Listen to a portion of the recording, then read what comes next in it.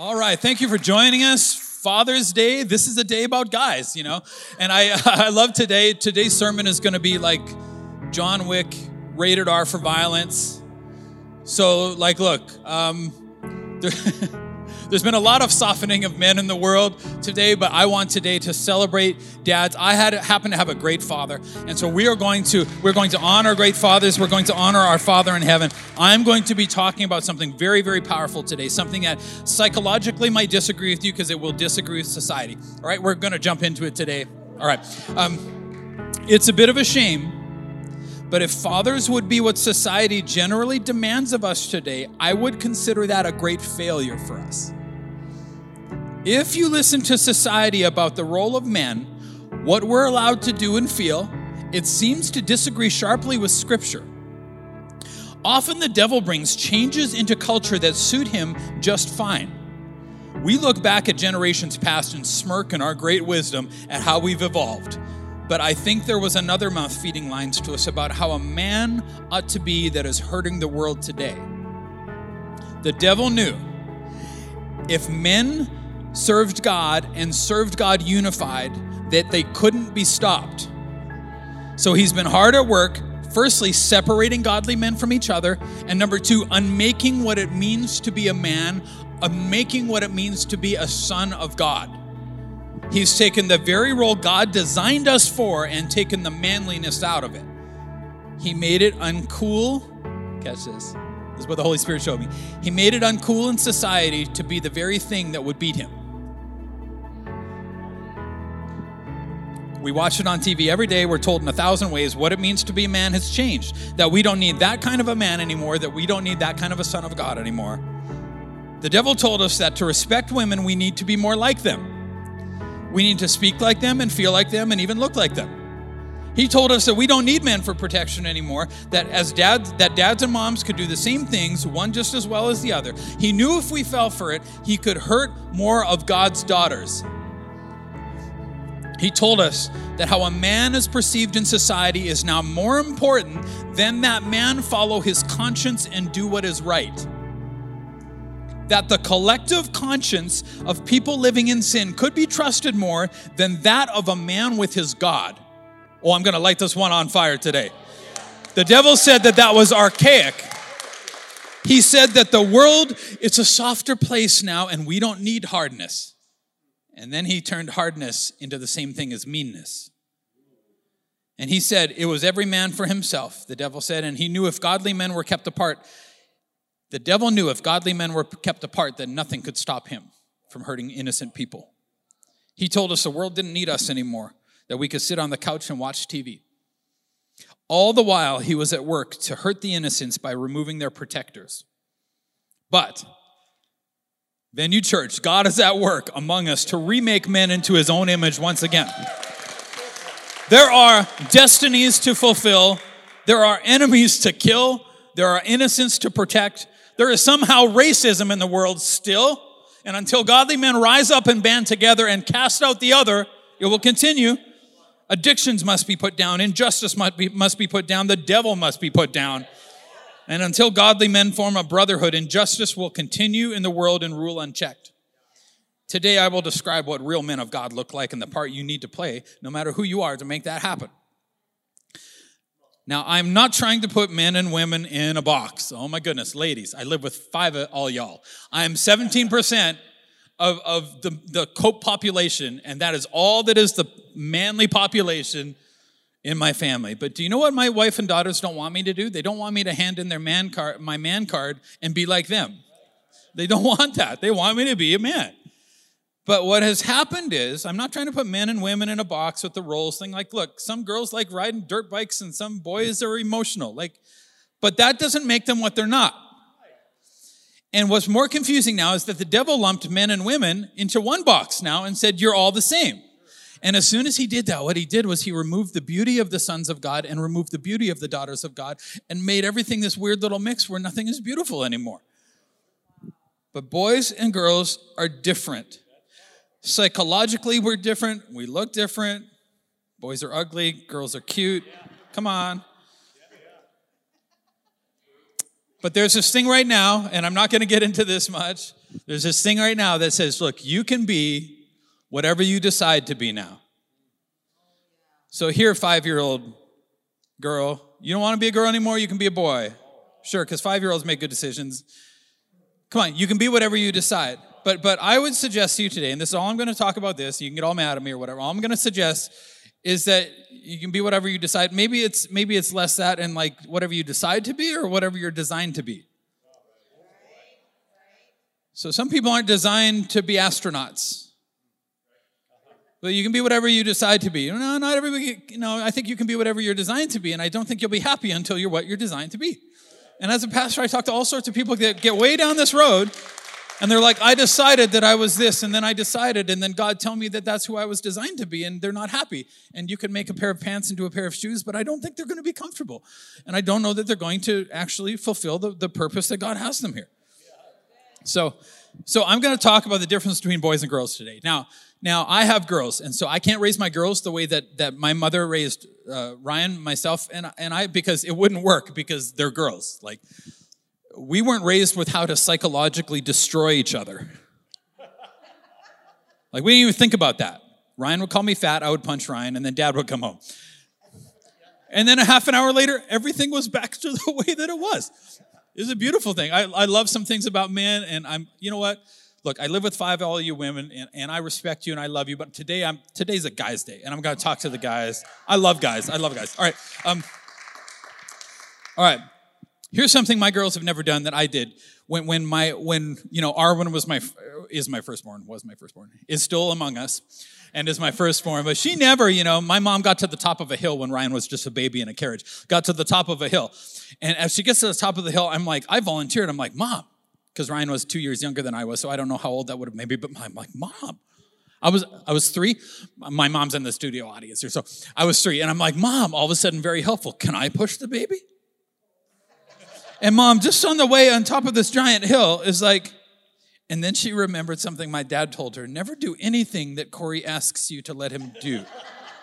The answer is always no. And then she looks at me in the hill and she realizes, did I want to help? A little bit. I wanted to see if babies could fly. Maybe they can, maybe they don't. I don't know. Was I trying to hurt Ryan? Not really. I think that you assume the boys are thinking more than we are. I don't know that we're thinking about what it looks like down there. I just think we're thinking about here and what it could be. There are some things that my girls have never asked to do, and I'm not saying that girls wouldn't. I'm done defending that anyways. They just don't. Girls don't spend all day trying to kill themselves by building bigger jumps. If 50 miles an hour was okay and it didn't work and it was a horrible yard sale and all my tires fell off my bike, 60 miles an hour might be the key.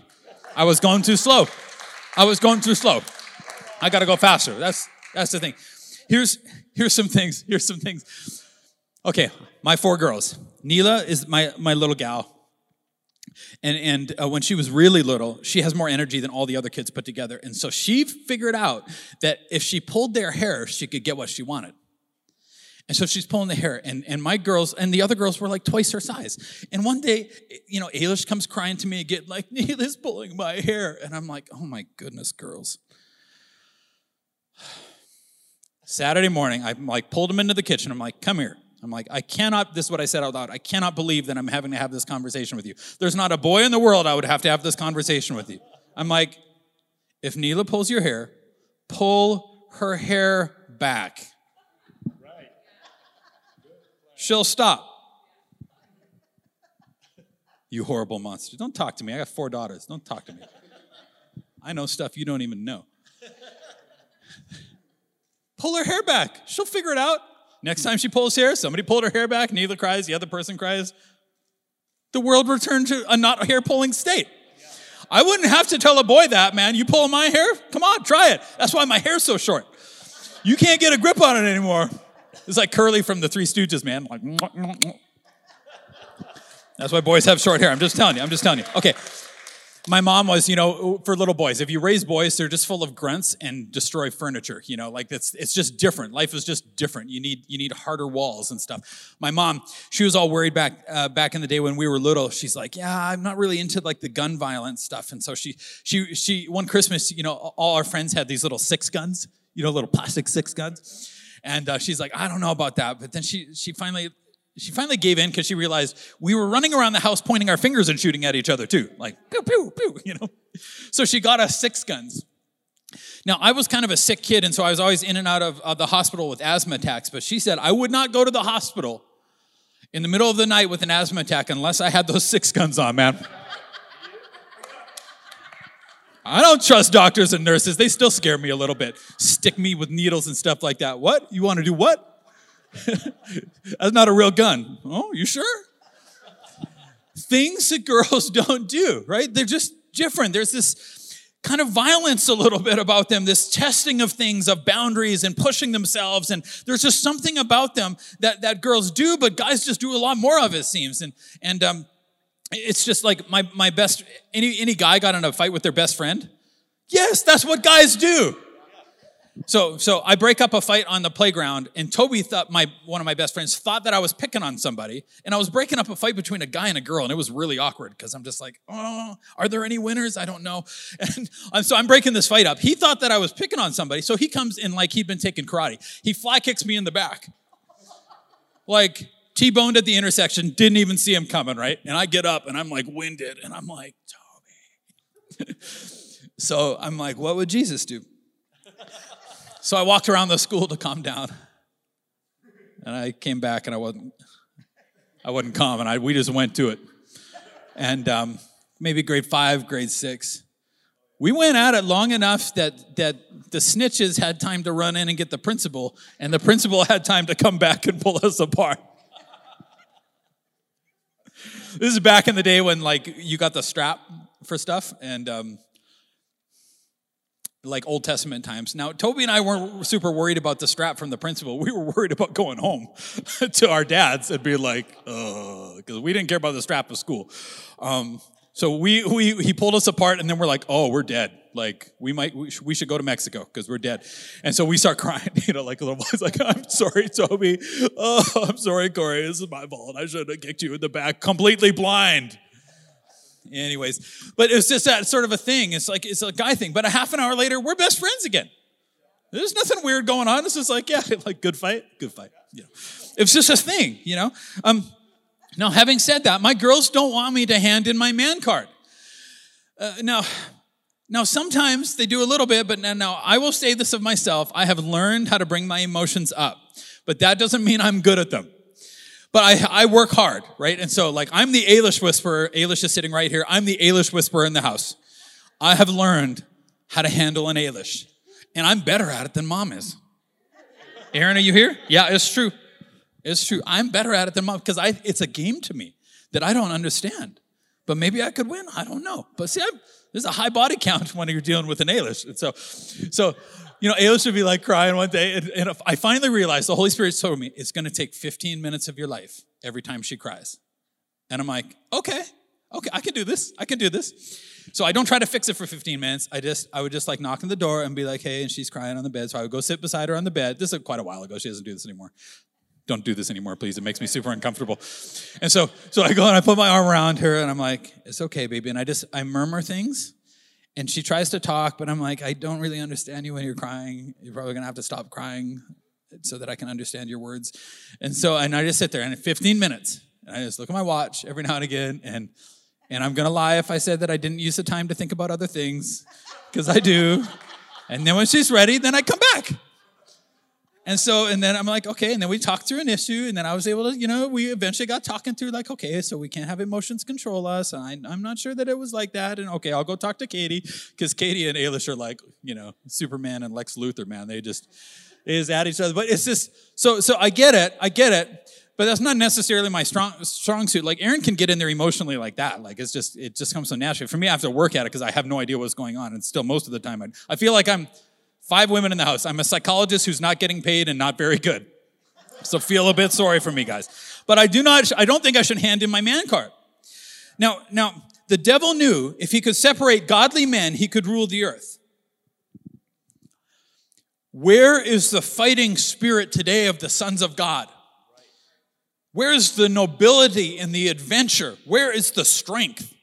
Where are those men who care what their God thinks more than what anybody else thinks about them? Yeah, I should care what my kids think about me, but far and above, I should care what my God thinks about me. We're the men who are willing to stand up to injustice wherever they find it. Where are those willing to sacrifice their lives for a cause? Have we run out of those kind of men, or is there a resurrection of those kind of men in the world today? 2 Samuel chapter 23. I'm going to read a scripture, a passage that the girls don't know is in here. But the guys know, because we've read it a whole bunch and we love it. There's something about it that just ignites some righteous violence in our souls. It's talking about David's mightiest warriors.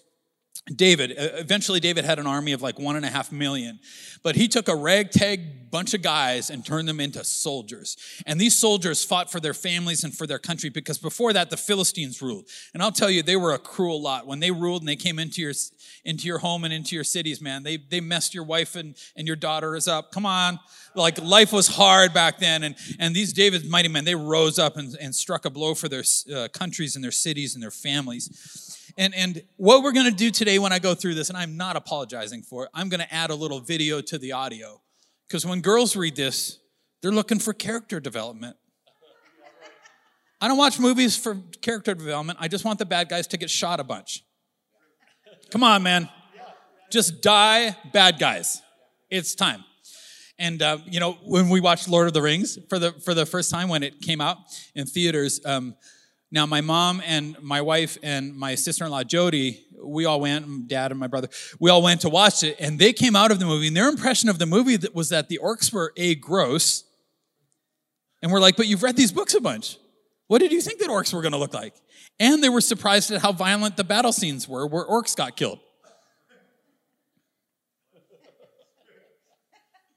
Sometimes you read the Bible and you forget that there was video to it, and this actually happened. And you're looking for character development. And I'm like, men, orcs are so ugly, they just need to die. I don't want to counsel them. I don't want to emotionally engage in them. I don't want to see how they're doing. They're trying to kill the elves. They got to die. Come on, ladies. Orcs got to die. They're just inherently wicked. There's something about the devil and his work that just got to die. Can we stop trying to understand it and kill it? Tell you what, this is what a godly man knows, that all it takes is one madman to have a Holocaust. You can try to understand him, or you can put him in the ground. You can tell, like my grandfather was a pacifist. I'm not. Because I know that it takes one madman to have a Holocaust, one insane person to go out and do something awful in the world. And unless we rise up in violence to meet it, he will continue on and hurt innocent people. And David knew this. Listen, David did not try to counsel Goliath. He just removed his head from his shoulder so he could quit hurting people. How you doing? Are you okay? You seem angry. Was your childhood hard? Yeah, because you ate your brothers and sisters. How'd you get so big, man? You ate all the food. John Wick, man. It's going to get all stabby up in here. All right. My wife went to see John Wick Parabellum with me, and it turned me on a little bit. I'm not going to lie. There's something in the soul of man that was made for adventure, and there was something in the soul of man that was made to stand up and fight against wickedness. Let's try to quit emotionally supporting Goliath and kill him. All right, these are the names of David's mightiest warriors. All right, you ready, men? The first was Jashobeam. He was the leader of the three mightiest warriors among David's men. These guys started as losers, but look at what God made them. Listen, he once used his spear to kill 800 enemy warriors in a single battle. Stabby, stab, stab, man. Wata! Dead. Killed you dead. 800. He didn't drop a missile. He didn't push a building over. He killed them face to face. Old Testament, old school. With a spear. He John Wicked them with a pencil. He got to it. Now this is in a cruel world when men were men, when they had to stand up and fight. And he's like, 800 guys, okay. And there's something about, can you feel what it would take to stand up against that many? He took his life in his hands. He was already dead walking out there. But rather die fighting for what's right than die a coward at home and waiting for it to come to you and take your family out. Might as well go out and meet it in the field of battle. You might as well go out and run towards Goliath and meet him out there. 800 enemy warriors hand-to-hand combat in one battle. That's just his highlight reel. That was just the best day of his life. The body count, guys. Like, how would you do that? Next in rank was, this is the guy you want on your team in a dark alley. Come in. You want to steal my wallet? Joshua Beam? Stabby, stab, stab. Give me 800 more, you clowns. All right, next in rank among the three was Eleazar, a descendant of so-and-so and so-and-so. Once Eleazar and King David stood together against the Philistines when the entire Israelite army had fled.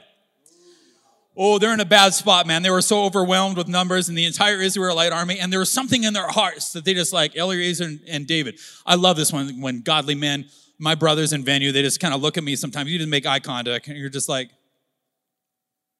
I don't feel like running very much. Yeah. All it takes is one. Jonathan and his armor bearer, like, yeah. Bruce Lee, Bring it. The devil has you dancing, and he's got you strung like a puppet, and he's just pulling the strings. And every now and again, you just got to be like, if you got it, then kill me, if you can. Pull the trigger. If you're greater than the God inside of me, then do it. Then kill me. Then come after my family and do it, if you can. But walk right through me, because I'm not moving. They stood in the middle of a field, and they're just like, you want this field? Then come and take this field. We're not leaving. We're just not going to go. Look, the rest of the boys, they had a bad day. They can go, but we're not. There's a story of my great-grandfather in the Ukraine. They were Dutch pacifists, and so there was like they were constantly trying to be conscripted into the Red Army or the White Army, or it was nasty times, right? And so a soldier comes into my great-grandfather's home, if I'm getting the story right, and my great-grandfather had a brand new pair of boots, and the soldier said, give me those boots. And there's just something inside of him, and he's just like, if you want them, come and get them. I don't have a gun, but if you want them, come and take them off my feet. Because I would rather die than give you these boots right now. I'm done. I'm done running. I'm done. There's something about a man of God that stands in the face of the enemy and is like, not my teenage daughter, not now, not ever. Come. If you're going to come and try, then come and get him. He killed Philistines until his hand was too tired to lift his sword. Not his video game console. Call of Duty. No, real dudes. The Lord gave him a great victory that day. The rest of the army did not turn until it was time to collect the wristwatches. And his arms are just so tired, the plunder, it says. His arms are so tired, he's just like, I should probably take these wristwatches, but, ugh. Oh, good, you guys came? Oh, good, how you guys doing? Do you have a nap, or you feeling okay? You feeling courageous now with all the body? Well, okay, you guys want the wristwatches? I'm too tired, man. I'm going to go have a nap. Somebody make me a sandwich. Next in rank was Shammah. At one time, the Philistines gathered in Lehi and attacked the Israelites in a field full of lentils. The Israelite army fled. Now, this one I get, because why would you protect a field of lentils? It's not a hamburger field. I get it. No, I get this one. Like lentils, like, oh, do we really care about this? But Shammah saw something else about this. It was not just the field of lentils. There's something else. If we give up this thing, we're going to give up the next thing. And I'm not giving up the next thing, so I'm not giving up this thing. And there's got to be a way to make lentils into a hamburger, so we're doing this. He stood in the middle of the field and beat back the Philistines. So the Lord brought about a great victory.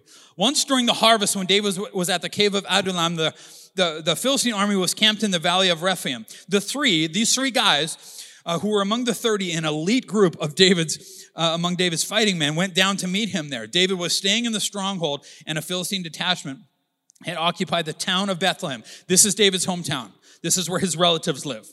And the Philistines are there. Maybe y'all don't know what used to happen back then to relatives of people who fought. Okay. This is what and David remarked longingly to his men, oh, how I would love some of that good water from the well by the gate in Bethlehem. It's just one of those things, he's just like, I wish. And he just says it, no strings attached, he just says it out loud, and these three guys hear him. I don't know if you would understand this, but this is the well that he would grow up drinking from.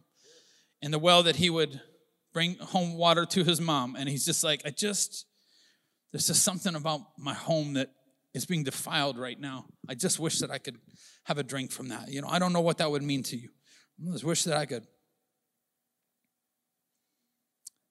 So the three broke through the Philistine lines, drew some water by the well. I'm going to reenact this. By the gate in Bethlehem, and brought it back to David. Three guys, they just overhear him. And they're like, they just make eye contact with each other. Like, they're like, that's my boy David, and that's my king, and that's his town, and that's my town.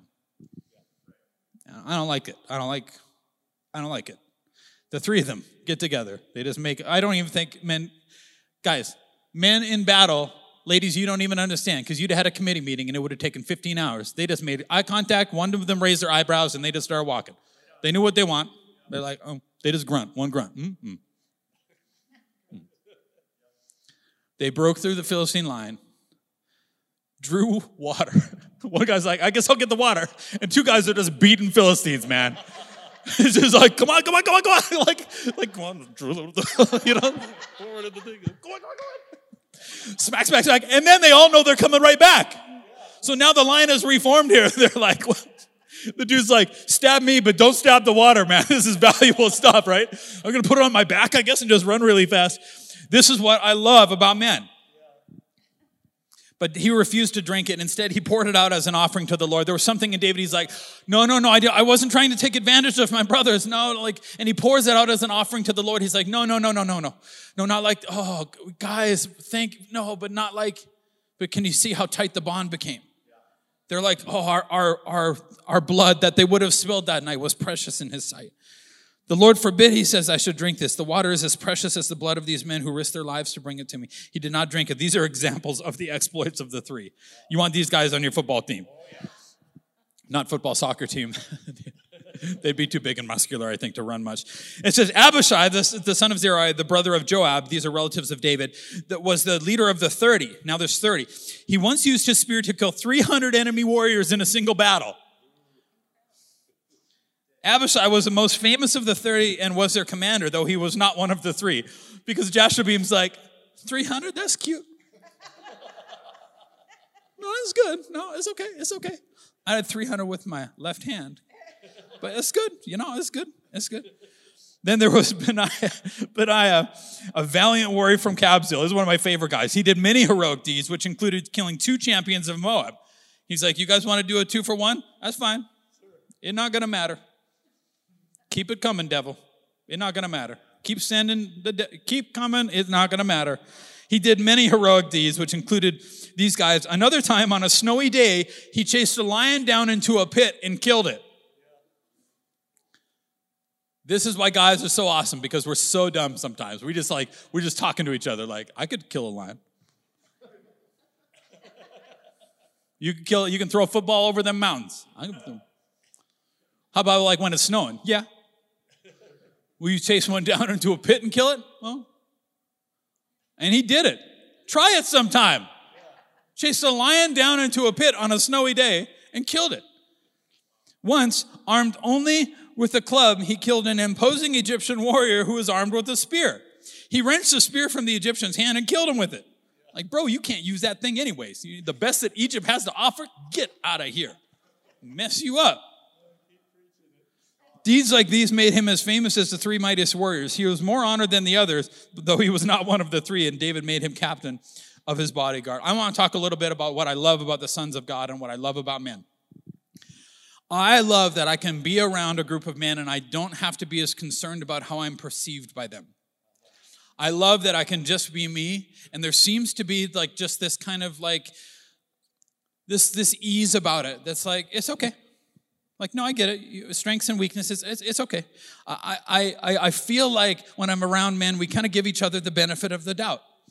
And I think that that's just super important. I love that I don't have to guard myself. I don't have to watch their emotions. Sometimes I just be like, it's okay. It's okay. There's just an underlying thing about being around the sons of God that's just like, I got your back. I got it.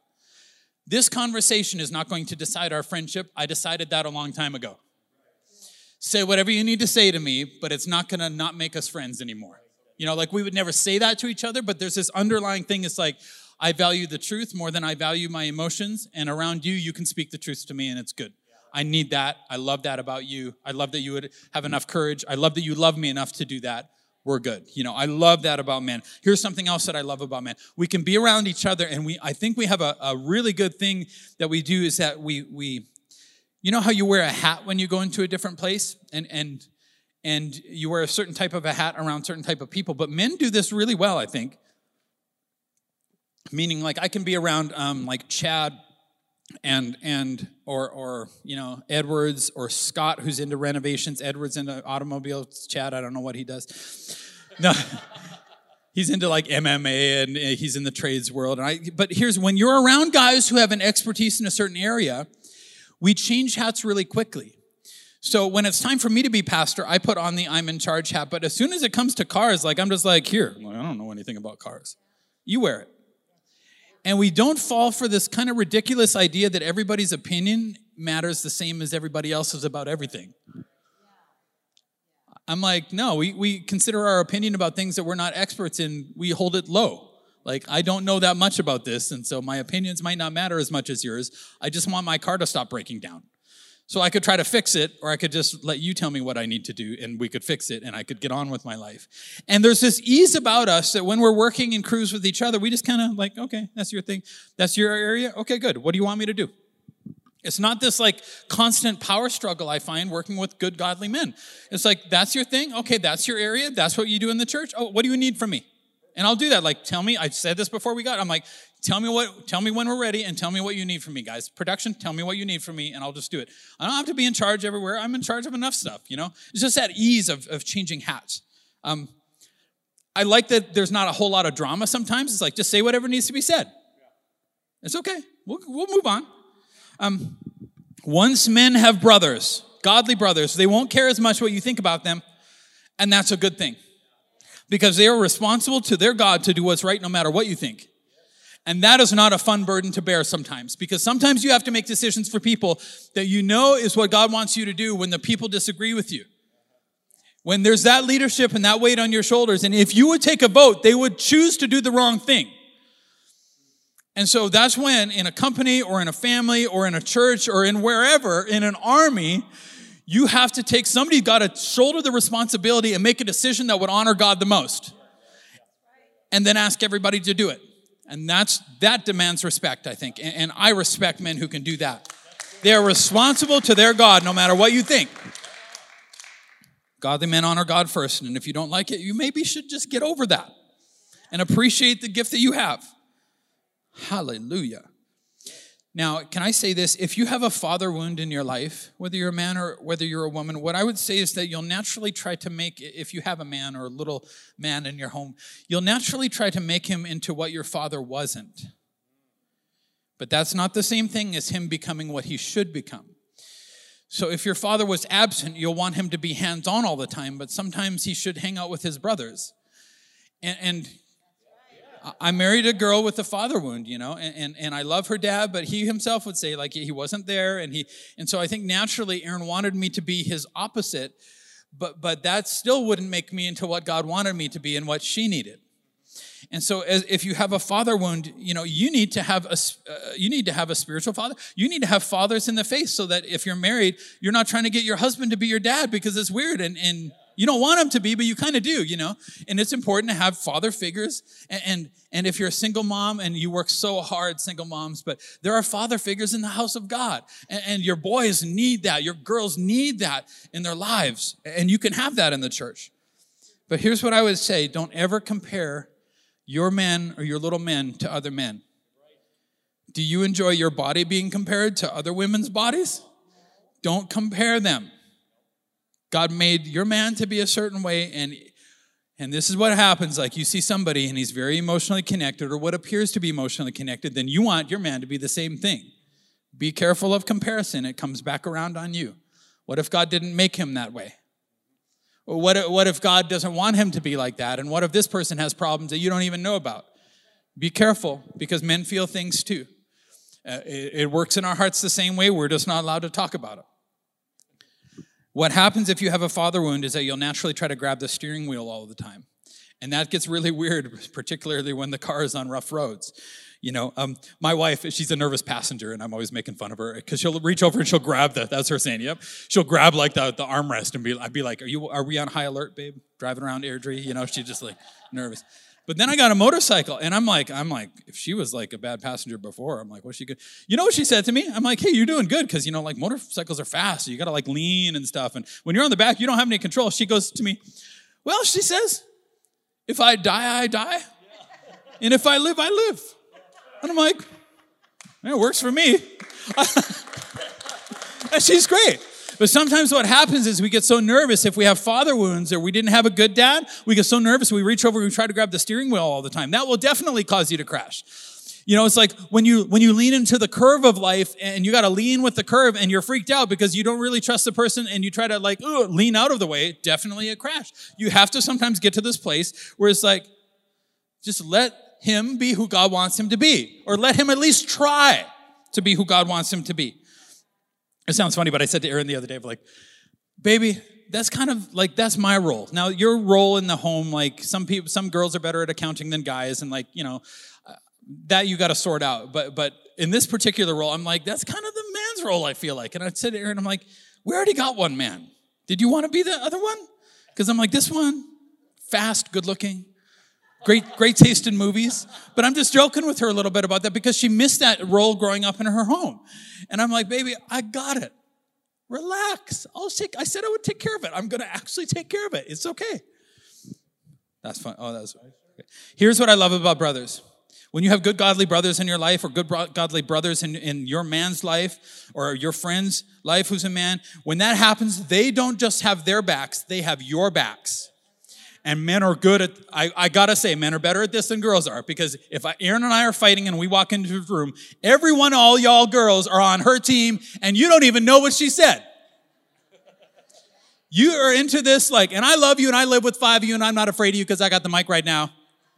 But listen, y'all go into this defend the entire race of women thing.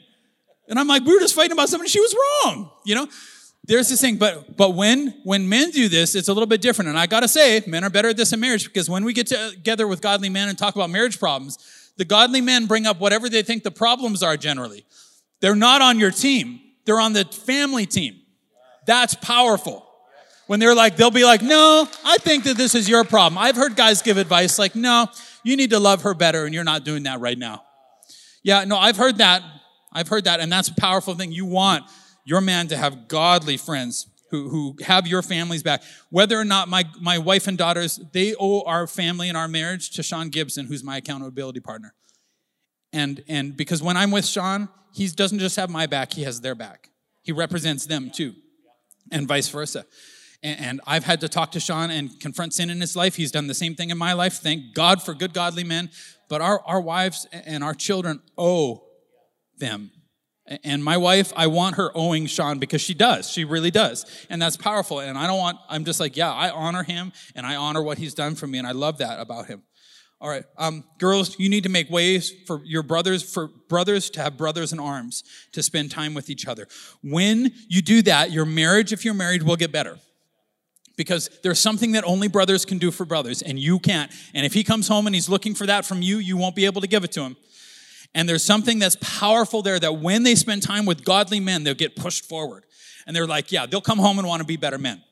And that's powerful. You cannot fulfill that need inside of him. And here's what I want to say, girls, if you only take one thing home, and you're going to disagree with me because I know how you think, because I live with 80% of you in my home right now. Okay.